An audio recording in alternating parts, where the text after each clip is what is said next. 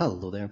So it's November, which is time for which is Survivor Series season. So I'm doing a Survivor Series review series, I suppose you could call it. So yeah, the first one I'm going to be doing is the 1990 Survivor Series, of course, which of course had a legendary debut.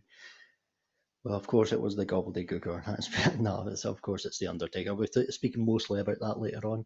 This is one of the shows I only recently last week watched. I haven't seen the full show. I watched it was at OSW Old School Wrestling. They do a review series which you can watch most of the show. It's sort of highlights of it as well. Them talking over it. So I'm just going mostly from it. So I won't be talking much of the matches. In fact, the Undertaker match is the only full match I actually seen. So I've watched that on YouTube. So I'll be just giving a few brief things. I'll be just kind of skimming through the matches and things. But yeah, what this Survivor Series was, it had a concept that's only ever been done. This is the only time it's ever been done. It's the survivors of all the matches. They then go into an Ultimate Survivors match, I think it was called, right in the main event. So whoever wins or survives gets put in the main event. So there you go. Interesting concept. Never been done again, though. So but yeah, well, we've got to try new things. But the first match was Ultimate Warrior's team. He was the WWF champion at the time. It was the Warrior, Legion of Doom, and Texas Tornado versus Demolition, which was Axe Smash and Crush, and Mr. Perfect, the Perfect Team.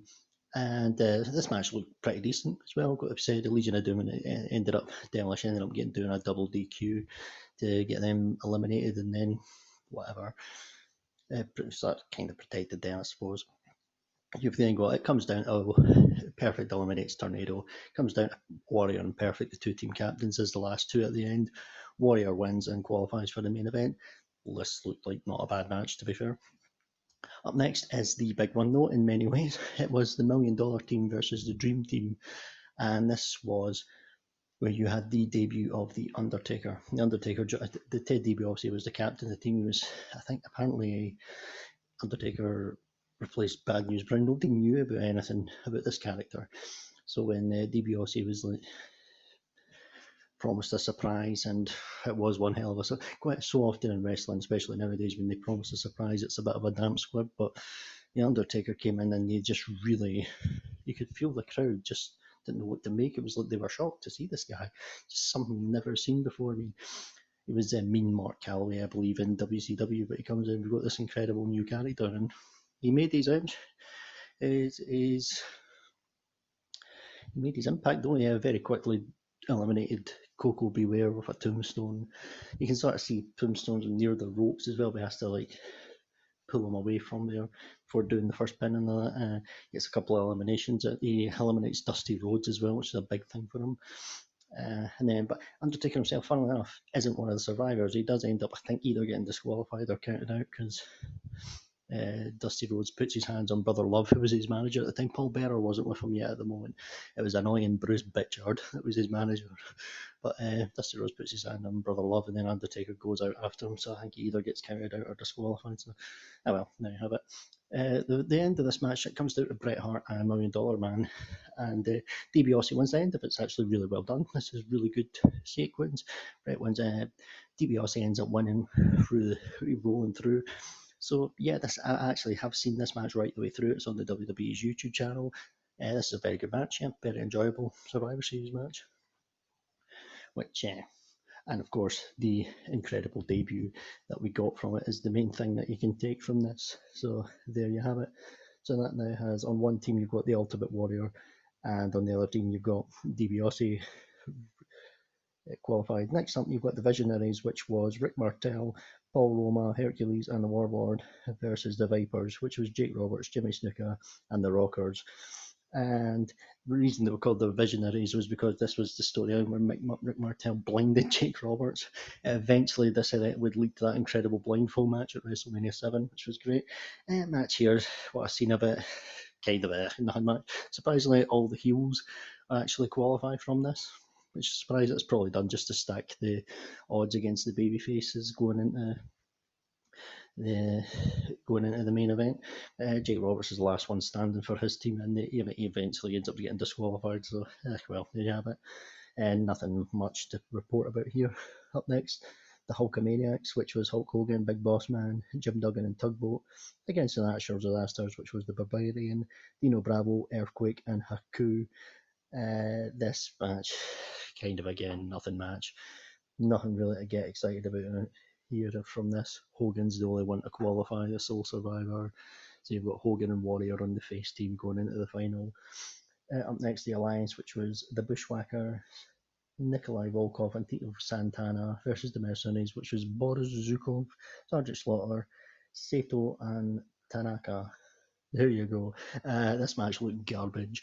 Eventually got Sergeant Slaughter almost doing an Iron Man, cleaning out most of the babyface team, which, whatever. This was when he was doing his Iraqi war gimmick thing. Whatever. This was pretty garbage. He ends up getting disqualified though. It comes down to him and Tito Santana, but Slaughter ends up getting disqualified. Santana qualifies. Yeah, meh, who cares? Although Slaughter would win the WWF title a couple months later at the Royal Rumble, so there you have it.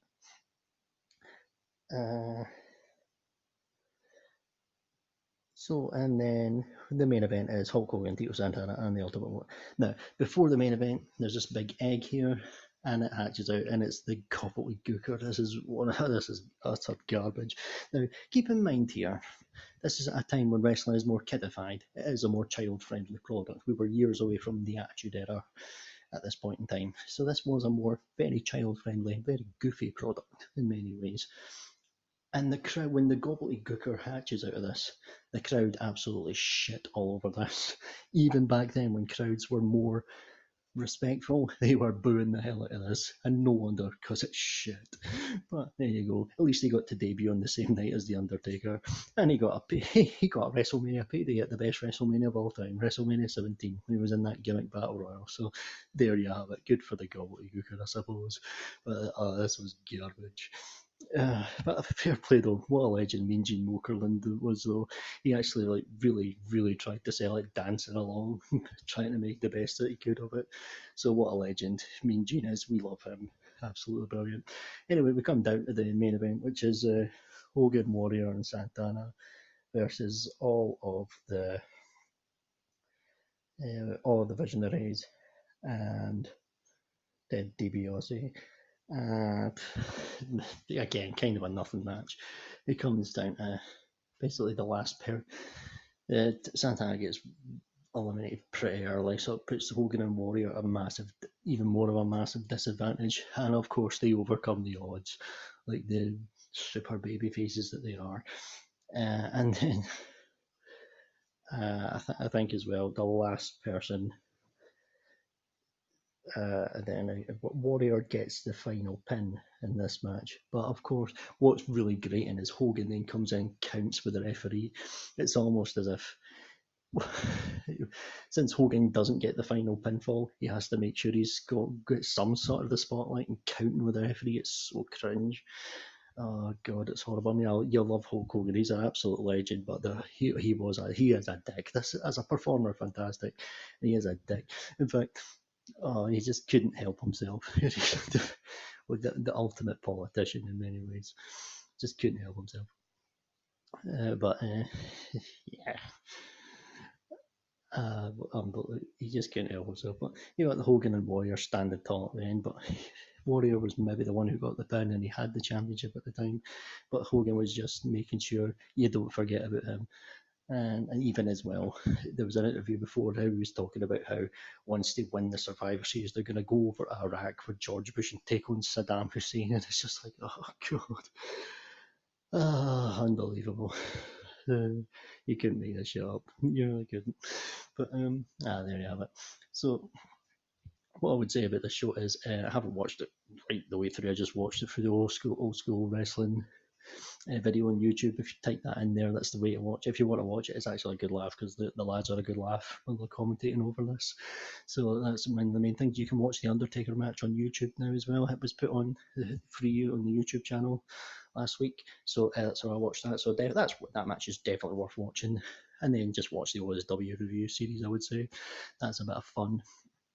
at least. But well, not a great show or anything like that. I think what you could sort of see here is every match was a Survivor Series match back at this time. You can sort of see it's overkill. It's a fun little gimmick when you've got one or two matches and a couple of matches a night of it. But if the whole show is just these matches, it's overkill really. But there you have it. But but the one thing, of course, to take it from the show is, of course, the incredible debut of the Undertaker. You could see the crowd took to him straight away. The crowd were taken aback by him straight away. They knew they'd seen something quite unique and quite special. And what I get, if you look at it, even back in the early 90s, his ring work was a lot more slower and methodical. Nowadays, with the NXT crowd and all that thing, they'd all be shitting all over him straight away. As great as a performer he is, the smarky crowds nowadays probably wouldn't give him a chance, which is the sad truth. It is what it is. But there you go. But there you have it. That was the debut of The Undertaker for Survivor Series 1990. So there you have it. It's definitely memorable for that, for the right reasons in that sense. And the match itself is actually very good, not just because of The Undertaker's debut, but because of the finale between DiBiase and Bret Hart. Great stuff. So that's definitely something to take from this show. And within a year, The Undertaker would, of course, become the WWF champion. And I'll be reviewing that show. That'll be the next Survivor Series review I'll be doing, Survivor Series 1991. So look out for that one. Anyway, thank you very much for listening there, and goodbye.